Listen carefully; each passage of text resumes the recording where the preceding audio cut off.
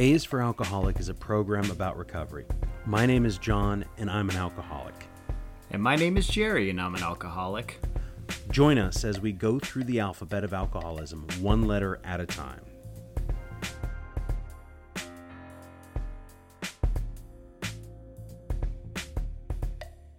What's up? Hey.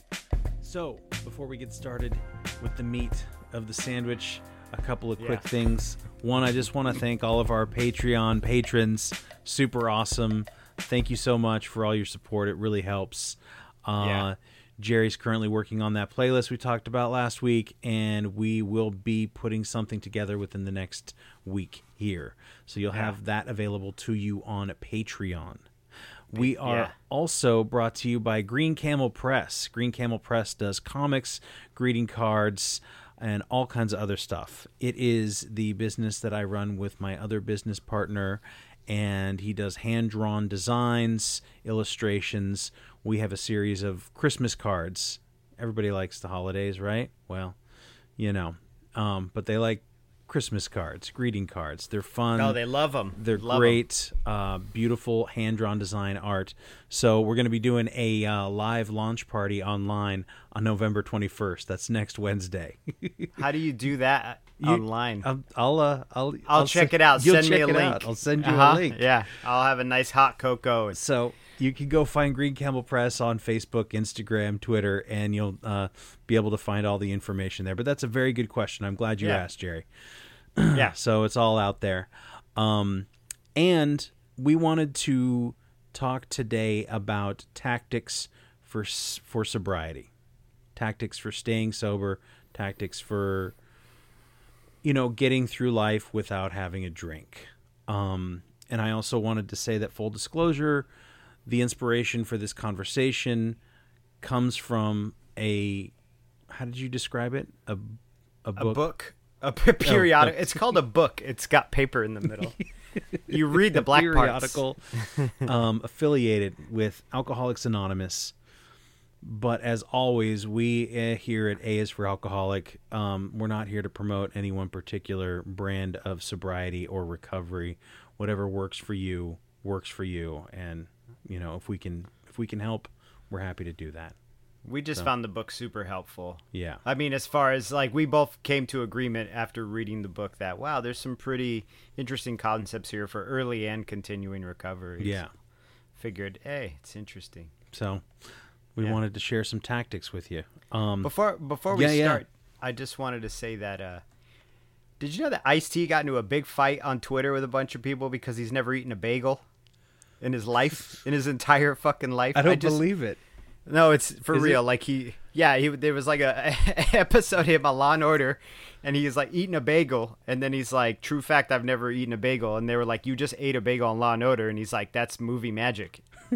And then some dude's like, "Oh, what? You've never eaten a bagel?" And he's like, "Fuck no, I never ate no bagel. I'm real." And he got into this big argument with everybody about not eating a bagel, and I felt like we really needed to talk. I needed to, address that on the podcast. Is that Ice-T's just like, "Hey, yo, fuck you. I've never had a bagel." What makes Ice-T. Are bagels not real? You can't. I don't know. Real and enjoy a nice everything bagel. Not a lot of bagels in South Central. South Central bagels. Wow. Nightmare walking.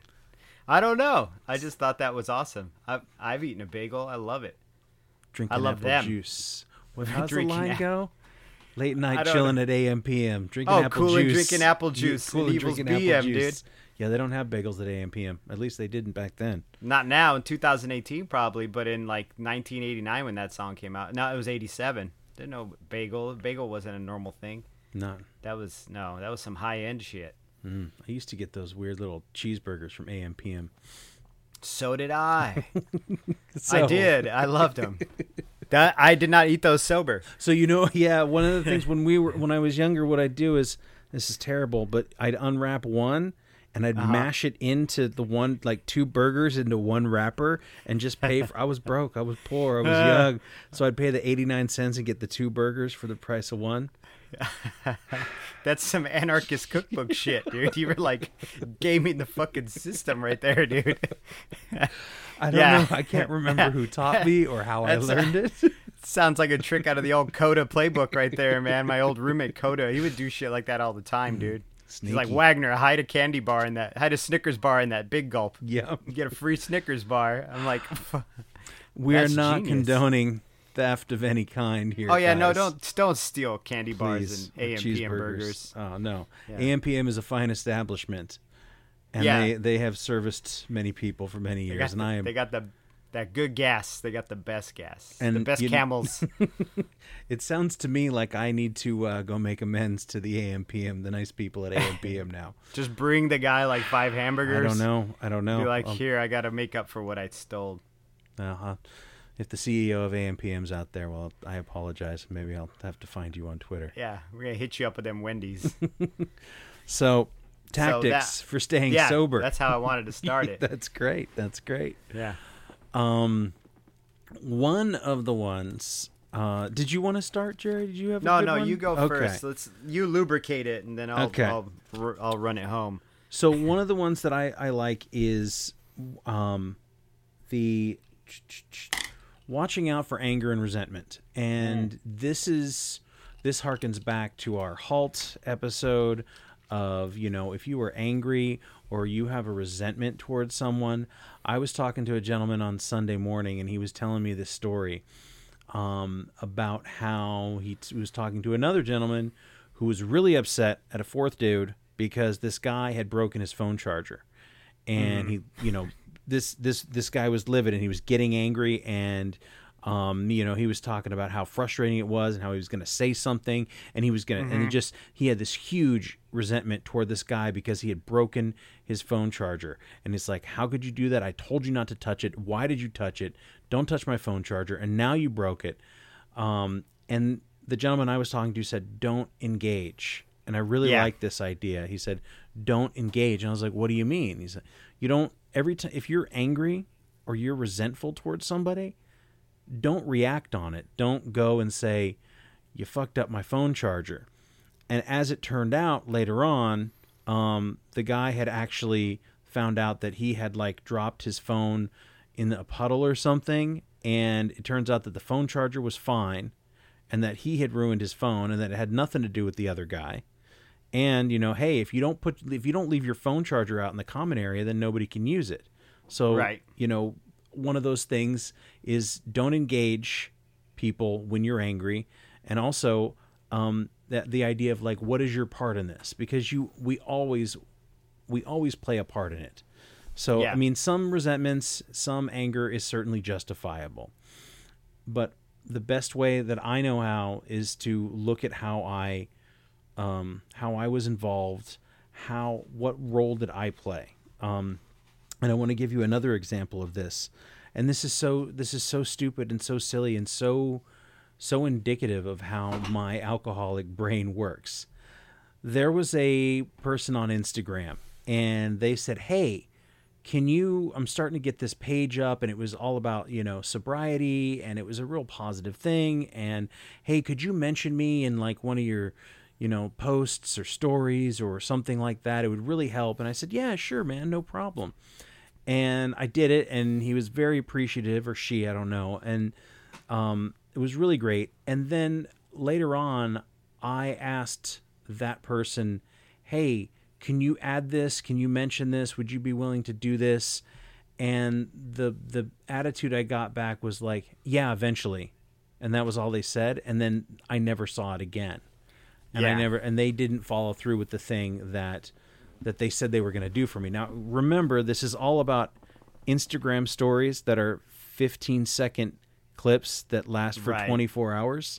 Right. So lest we get too worked up about what this is. But I was very worked up. And I went to bed upset that that I had done something for this person, and this person couldn't return the favor. I was like, how dare you not return my favor? And I was angry. Right. And I woke up in the morning, and it was still really bugging me. So I sat down, and I got my journal out that I usually write in the mornings, and I wrote it out. And I said, who was this person who angered me? What had they done? what had it affected and what was my part. And I dissected the whole thing in about 2.5 pages, right? Yeah. And then I swear to you, magically, I was like, oh, my success is not contingent upon this person. My happiness is not contingent upon this. This is so minimal and so silly and so not important that the whole time I spent like 18 hours angry. Yeah. About somebody whose name I don't even know, whose face I've never seen. Right. Who has some weird Instagram name where it's like Sober Power Ranger or some shit. Ooh, I got to get that one. Yeah. You know what it is? It's the principle. It's always the principle, right? Mm-hmm. It's always the principle, the thing that fucks us over. That fucks everybody over, but drunks especially. It's the fucking principle. And it's like, no, it's not. It's just an excuse to be fucking righteously indignant about something. Mm-hmm. Like it's the principle is not a real thing. Yeah. It's a concept that you made up to feel righteously angry, and then therefore you can feel superior or whatever it is that you need in that moment. And it's just so counterproductive. I heard something in a meeting this woman said one time, and it was one of these random ones where I popped in. I was in some town that I'm not usually in, and she said, well, do you want to be happy or do you want to be right? Right. And that's something that I think about whenever I have an argument or a frustration or a resentment.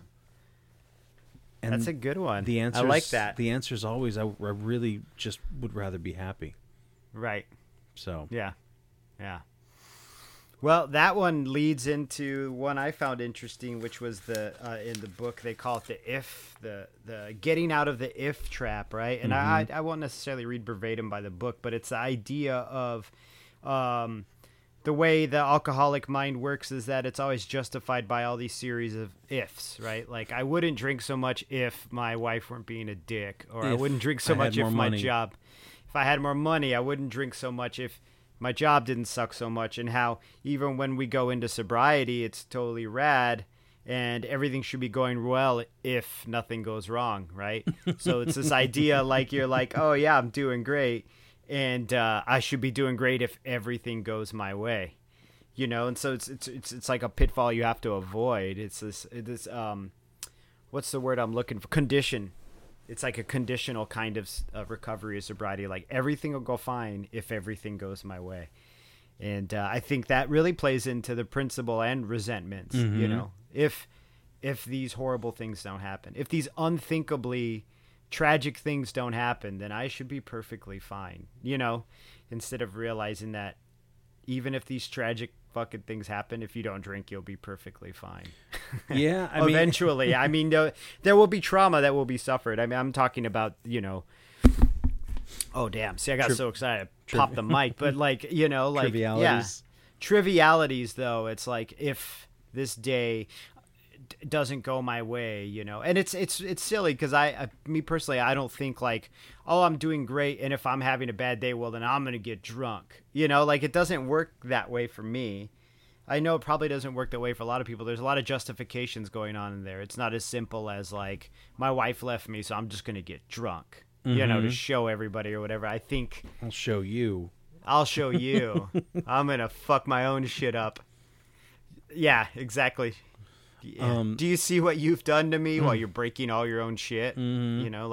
Yeah. Well, I think that, I know that in recovery, and you come to, at least I came to this idea that, the universe will provide everything that you need, but sometimes the world is not really built for everything that you want. You know what I mean? Bam, dude. Yeah. That's a little golden droplet right there.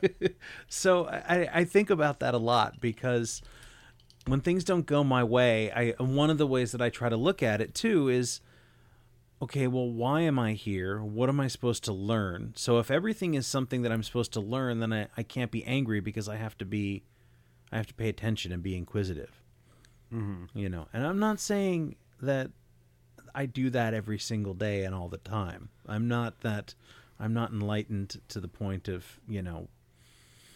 not being angry or frustrated with things. Oh, yeah. I don't know anybody who is. I don't think I've met a person yet in my life who doesn't. Yeah. especially in the recovery scene, Yeah. But I used to if all the time, man. And it was always that sort of everything out there was the problem. It was always somebody else that was doing something that if it just wasn't, the syndrome of a perfect man in an imperfect world. Perfect world, man. That's a quote my dad used, and it just has stuck with me forever. I see it in my life. I have people close to me who I know who just everything, they're the fucking eye of the storm, and everything around them is fucked. It has nothing to do with their perception of it or the way they react to it. It's something that I dislike in people, but it's also mirrors itself because I can be very similar and have really walked down that same path for years and years and still do sometimes, like it's their problem, not mine. I'm the one doing great here. And I would even get get into moods where and I've had these thoughts where it's like, God damn it, why do I have to be the better person all the time? This really sucks. Well, you know what I mean? It's like the quote. Yeah. It's like the quote from Office Space. It's like, why am I the one who has to change my name? He's the one who sucks. You know what I mean? The Michael Bolton character. Yes, exactly. Yeah. And so celebrate the man's whole catalog, man. Yeah. Didn't have any problems until that No Talent Ass Clown started winning Grammys. So that idea I get, and again, when I get to that point, I have to realize that I'm usually, hungry, angry, lonely, or tired. Right? Something has weathered down my defenses to the point where I'm just like, man, I'm fucking tired of being a good recovered alcoholic. You know what? Fuck this. I want to be, if I can't drink, I'm going to be angry. Right. Absolutely. I've totally been there. I've totally been in that mind frame. I've by verbatim said, why am I the only one who has to do all the changing? I've said it sober and I've said it shit-faced. I've done it both. Like during drinking, I would get into it with my wife and be like, why do I got to be the one who's doing all the fucking adjusting here? And then after being sober, even a couple of years, I'd be like, oh, right. So I do all the changing. Everybody else gets to do whatever they want to do, And then I realized that was just stupid because everybody's going to do what they want to do regardless. There's no fucking ribbon for me. I mean, I'll get a little chip every once in a while, but there's no like ribbon that says like you changed. The ribbon of you changing is that your life is a lot easier, This, having to navigate it becomes a lot smoother. Yeah. Yeah.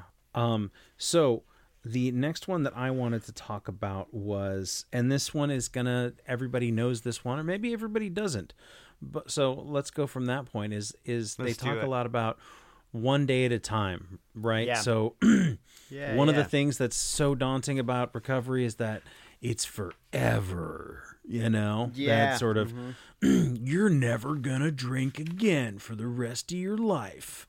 Even if you kept drinking, your life would only be, very, very short. Right. But I'm reading this book now, and this is a great book that I can most wholeheartedly suggest. It's by Eckhart Tolle, The Power of Now. He's a very big, like, spiritual guru kind of dude, and I don't know a lot about him. And I found this book. I originally saw it on my girlfriend's bookshelf and didn't really think anything of it. And I was in a thrift store and I saw it and I was like, huh. And I was, stacking up some 50-cent books and I grabbed it and I started going through it. And I haven't opened a book and highlighted so many passages in the first, couple of chapters in a while.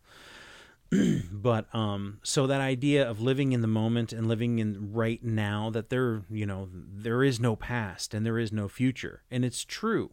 We're right here. I'm sitting here. I'm with you, Jerry. There's nothing else going on. Everything that I did today, it's gone.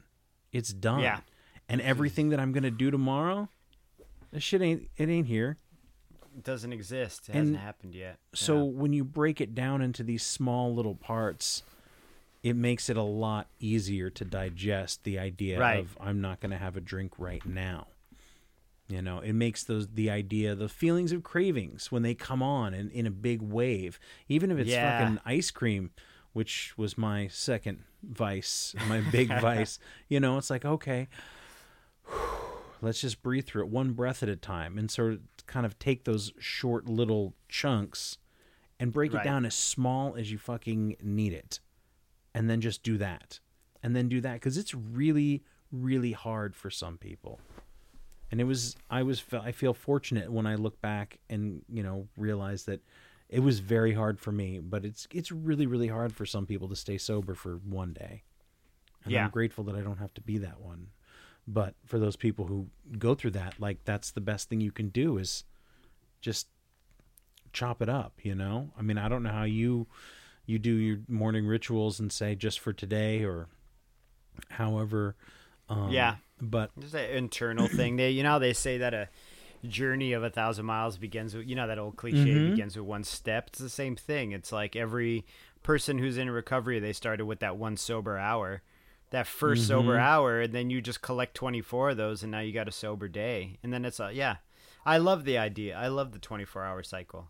There's no fucking pressure, dude. I just don't drink. You know what? If I want to drink tomorrow, fuck it. I'll get fucked up tomorrow, as long as I go to bed tonight sober. And then when I wake up tomorrow, I'm like, you know what? Maybe I'll get fucked up tomorrow. And I did that a lot in the beginning. I was like, I'll go to the liquor store and go get a fifth tomorrow. And then I'd wake up the next day and I would say the same mantra. I'll go get a fifth tomorrow. Yeah, and then eventually I was like, maybe tomorrow. And eventually I just stopped using the mantra because I'm like, okay, I've gotten through these like early steps. It's like that it's that journey where it's weird. So recovery has always to me been not a journey with a destination, but an actual just journey to journey. You're there for appreciate the trip, because what's the destination? Like, to be sober? Well, that's the whole journey, is being sober. Yeah. Yeah. I'm blowing my own mind right now, dude. It's fucking crazy. Well, yeah, it's all a journey. And so each like you said, there's different legs of your journey. You've got base camp at the base of the mountain, and then you get up one side of it and you hit the peak, and then you're on the way back down. And so it's not about, if you just wanted to be on the other side of the mountain, you could go around it. Right.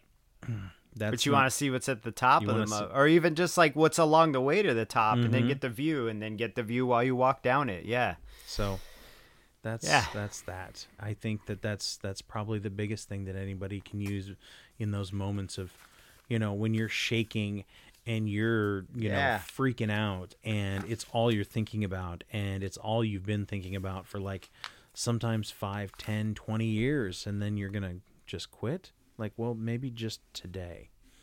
Just right now. Yeah. Just today. Just this hour. I've said it many times in this podcast, but just 10 seconds. And then 10 more. And then 10 more. 10 more. And then 10 more. And then eventually you won't even be thinking about the seconds. You'll just be like, yeah, I'm just grooving. I'm living life. I'm doing great, man. I'm just, I keep on trucking. I'm just high-fiving everybody and not eating ice cream, not fucking drinking Rumple Mints. Yes. Doing good. No, you know what I'm saying? Ice cream. Not crashing my car on purpose. Or on accident. Not yelling at people I love. Woo! Yeah, I don't have to go and buy spackle to fix the holes in my walls. That's pretty rad. Yeah.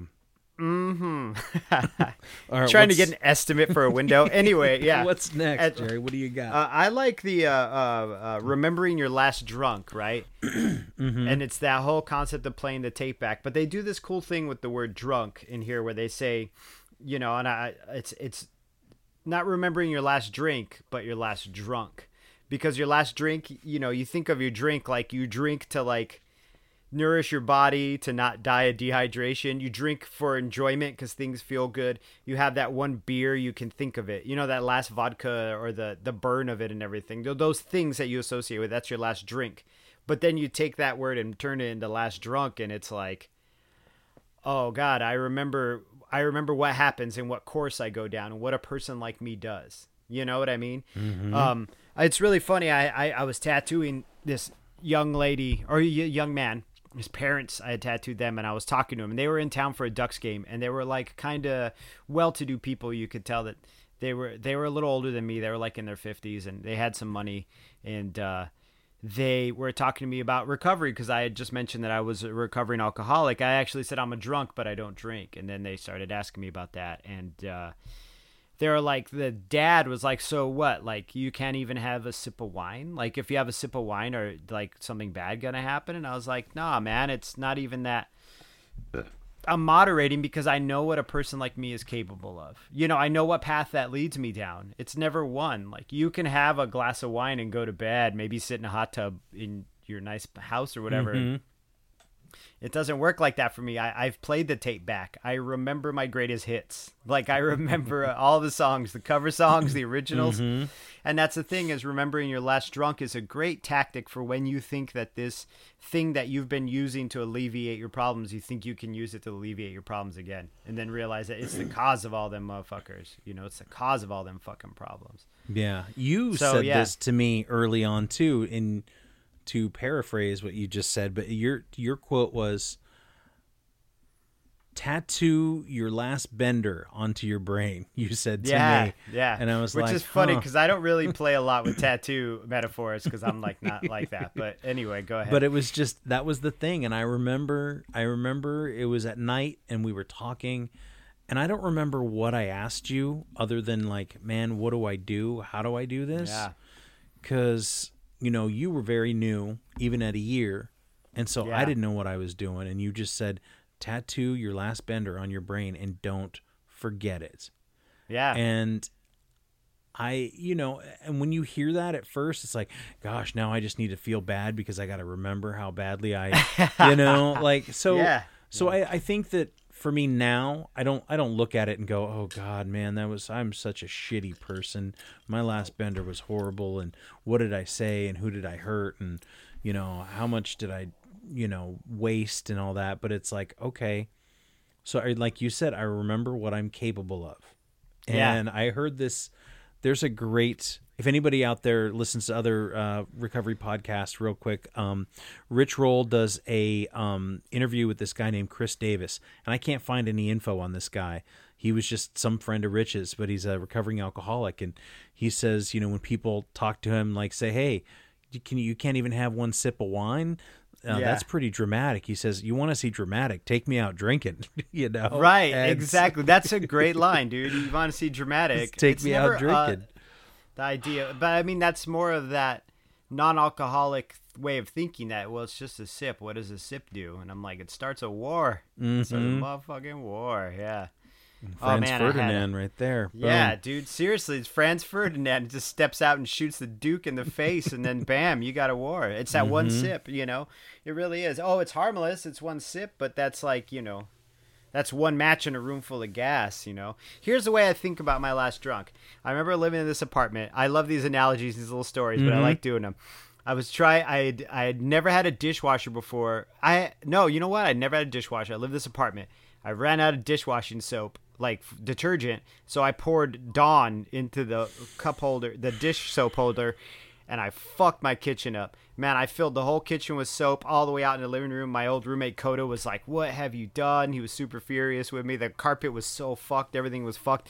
And I never put fucking joy in the dishwasher again. Like, never again. I learned a fucking lesson. Mm-hmm. So that to me was like my big analogy for my last drunk. Like, I was like, you're just pouring fucking dish soap all in your shit again. Like, you got to learn from those things. That's your life lesson. You touch a fucking stove, it's hot. You don't touch the stove again. You don't get the carpet all fucked up. Right. The pain is a tool to remember. That's why you don't touch the That's stove. That's why it's there. Exactly. Exactly. So tattoo it on your brain, people. It's not all good times. It seems like, we're going to go down the river and drink some Coors Lights and maybe do some mudding. No, it's not going to be like that for you. You know it. You know it. You already know it, podcast listener, rural podcast listener. Yeah, mudding. I wanted to talk, and I think maybe we both like this one, but it was the idea of being wary of where you go, right? Oh yeah, I think we both had the same page post noted. Exactly. Yeah. So so I thought we'd talk about. I like this one a lot, but it's about not just wandering into a bar. If you're trying to stay sober, don't go into bar, or don't go in there unless you have some business in there. Right. So, right. I don't know. I'll give you my example. Is last Saturday night I spent like 3 hours in a bar. and I'm an ex bartender, but my girlfriend was performing. She was singing. It was awesome. The band was great. We had a blast. We danced. I drank a bunch of water, and it was everybody around me was having a good time. And I mean, I was too. And I wasn't concerned about, and there was all those. Now, granted, I have a few years under my belt of sobriety. As a bartender, I learned to brace myself to be around booze. But if there's a point and a purpose, then you should be able to, go freely. But if there's not, then you don't need to be wandering around in places and sitting in places. And like, I would never go to a bar. And I told the story before, but the one time that I did in very early recovery, I sat down at a bar and somebody slid that drink in front of me, and I took a little straw taste, and it was like just, a reaction, like literally. Yeah. It was a muscle memory thing. So I don't know when's the last time you were in a bar or somewhere? I mean, you have no business to go there, right? Not really. I can't remember. I mean, I've been to live shows that had a bar in the venue, but just to a bar? Yeah. I don't know. I took my kid to go get pizza the other day at Sizzle Pie, and the whole half of Sizzle Pie is a bar. And I used to get fucked up at that bar, but there's no reason for me to be there. It's not like I like what it says in the book. It's like you got to kill some time, so it's not like you go and sit at the bar and drink a bunch of Diet Cokes to kill some time. I mean, you shouldn't. Why tempt yourself with it anyway? Even if and temptation's a big thing too, right? Like people always bring that up to me too. Non-drinkers or non-alcoholics are like, well, there must be so much temptation. And I'm like, it's not really that. It's not like if you wave a bottle in front of me, I'm going to start, sweating and gibbering or anything. It's just, you know what I mean? Yes. Like I'm going to have this visceral reaction to you watching you drink a fucking one of those liquor fucking ciders or whatever. Liquor ciders? Whatever. Anyway. Mike's Hard Lemonade. No, have you seen this? It's like LaCroix with booze in it. It's so stupid. Well, it's not stupid. I mean, whatever. Do what you got to do. But I'm like, what, you're going to fuck up soda water for me now, too, you guys? Now I got to smell every fucking soda water I pick up? Thanks a lot, dicks. Like, what, it's not enough to have sodas with booze in it? Anyway, I don't remember the point because I'm so mad about this fucking sparkling water. We were just talking about temptation.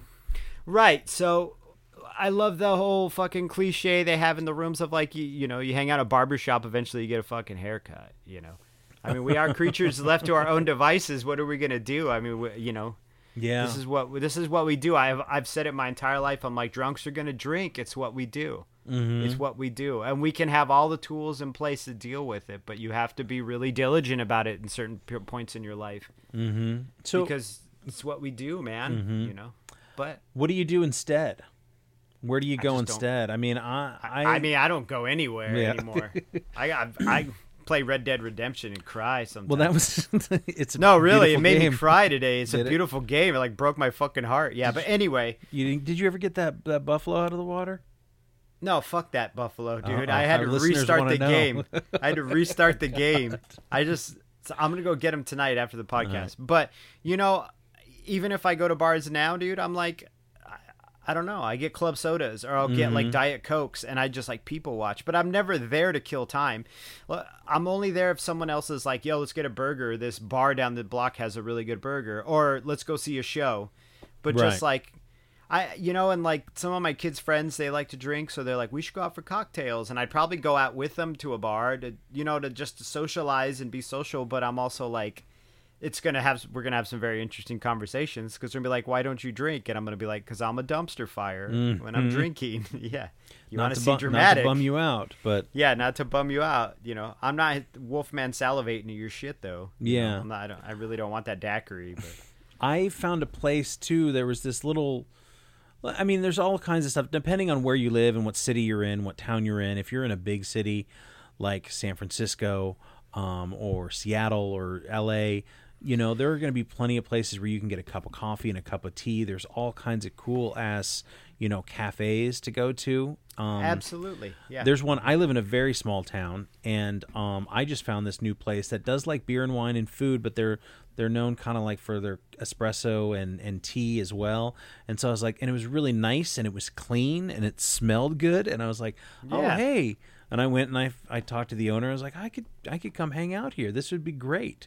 And whatever, man. There's some beer and wine on tap. I don't need to sit at the bar. I can go sit at one of the little tables. I can bring a book. I can bring a laptop, do my work, whatever it is. Right. Another thing that you got me on, and originally I purchased this because I had hurt my foot, but I got a PlayStation, and not that I want to encourage, excessive video game, playing, but whatever. If you've got hours to kill in the day, it's fun, right? And yeah, it's super fun. God, PlayStation got my ass sober, dude. Seriously, I tell people all the time. So, what was the game that got you sober? It was Far Cry 3 and Last of Us got me sober, dude, and Grand Theft Auto 5. Like, instead of going to bars, I was just like, man, I gotta get Franklin to steal that car tonight, or yo, I gotta clear this section of the island, or even Last of Us. I gotta watch that game. Made me cry too. Fuck. This is the year 2018. Do you ever cry to Super Mario Brothers? No. I don't think so. Street Fighter? The Street Fighter done got me fucked up? I might have cried after trying to get that Rainbow Road, and I couldn't get it. Dude, yeah. But I mean, there are other things you can do. Yeah, I love the concept of going to a coffee shop or a tea shop. I just don't really do a lot of social stuff anymore. I probably should, but I have my little bubble here with my wife and my little daughter and our horrible little dog. We got a good thing going on here. So, yeah, and I think too that those give it time, and the things that like hobbies and things that you love and creative things, and that stuff will come back to you. I should say it came back to me.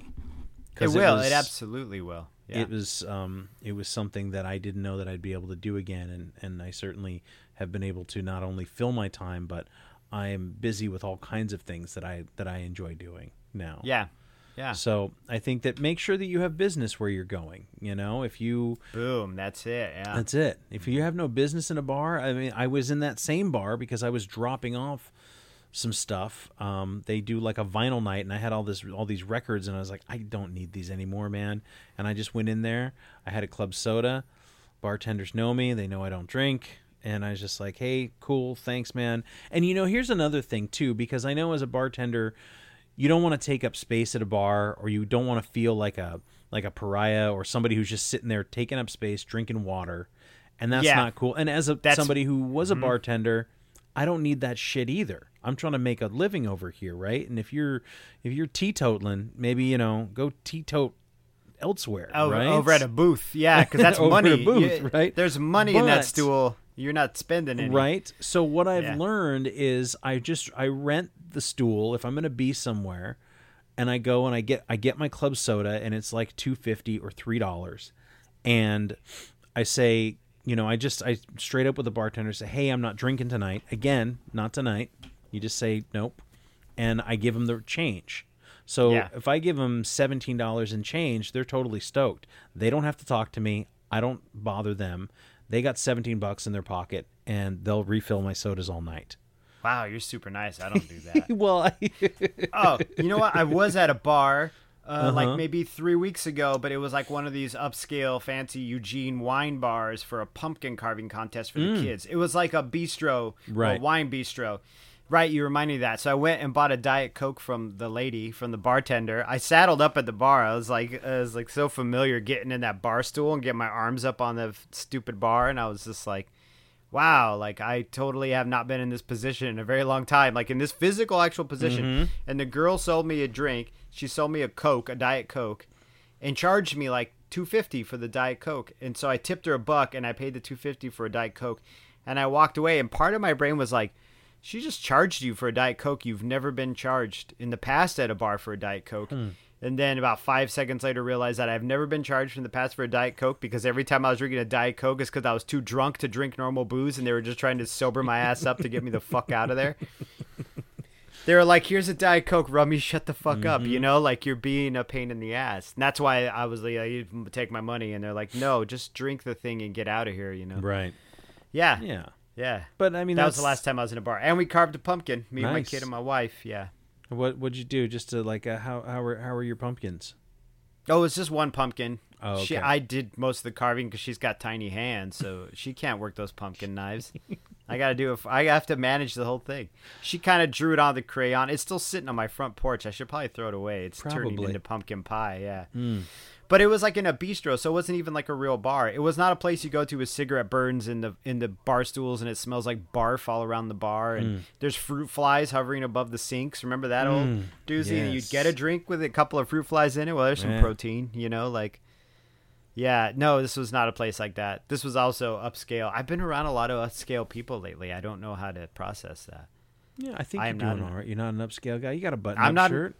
I got a couple of button-up shirts. I even have suspenders, but I am not an uptown girl. I'm not. I'm Billy Joel in that video. I'm not Christy Brinkley. Guy. Yeah. I'm a downtown guy, dude. Yeah. What else, Jerry? What are some other good tactics? Another one I think is I like when you're in a bar or something like that, or you're at a function, like, no thanks, I've had enough. Because I've had enough. That's a good thing you can say. Yep. Mm-hmm. But yeah, that's always been one, because everybody understands that. Even if they're hammered that night or not drunk, no thanks, I've had enough. Even if you've been sober for 3 or 4 or 5 years. Exit strategies are always good. Mm-hmm. Give yourself, give yourself a certain time and let yourself know you're going to turn into a pumpkin if you don't leave by that period of time. And you know what I mean? Like, don't feel bad. You find that witching hour, especially because I go to work parties sometimes and they like to party. That gives them a reason to all get drunk, And so I'll leave early. I always leave a little earlier and I'm always like, oh yeah, my kid's on fire or something. The last one was during the school night though, so I had a good excuse because there's no reason for me to be there once everybody's fucked up. What am I going to gain from it? I'm single. I'm not single. I'm married. So it's not like some beautiful drunken woman's going to be like, let me make your dreams come true.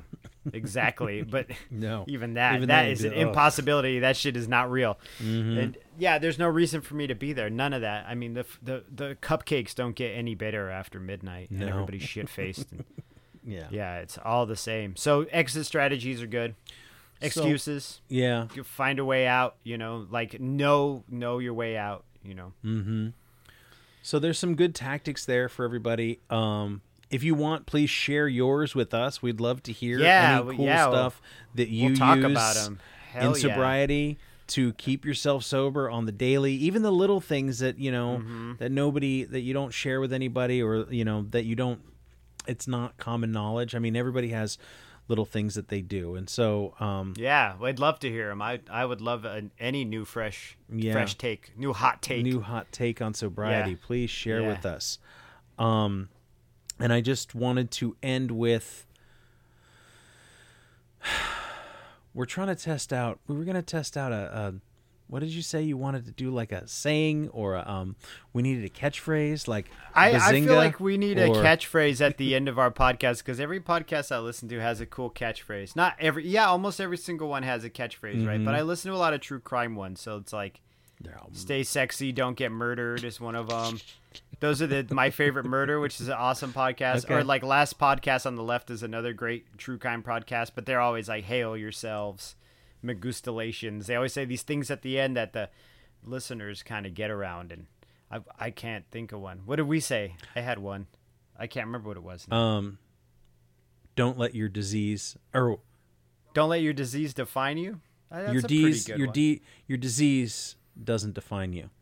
That's what it was. Your disease doesn't define you. That's a good one. I don't know. I can't think of it. Yo, get your shit together.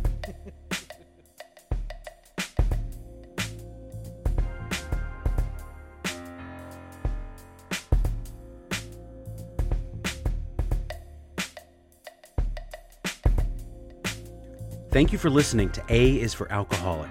Our music is by Neglect. You can find more of his music at neglectsound.bandcamp.com. You can find us on Facebook, Twitter, and Instagram, and contact us at aisforalcoholic@gmail.com.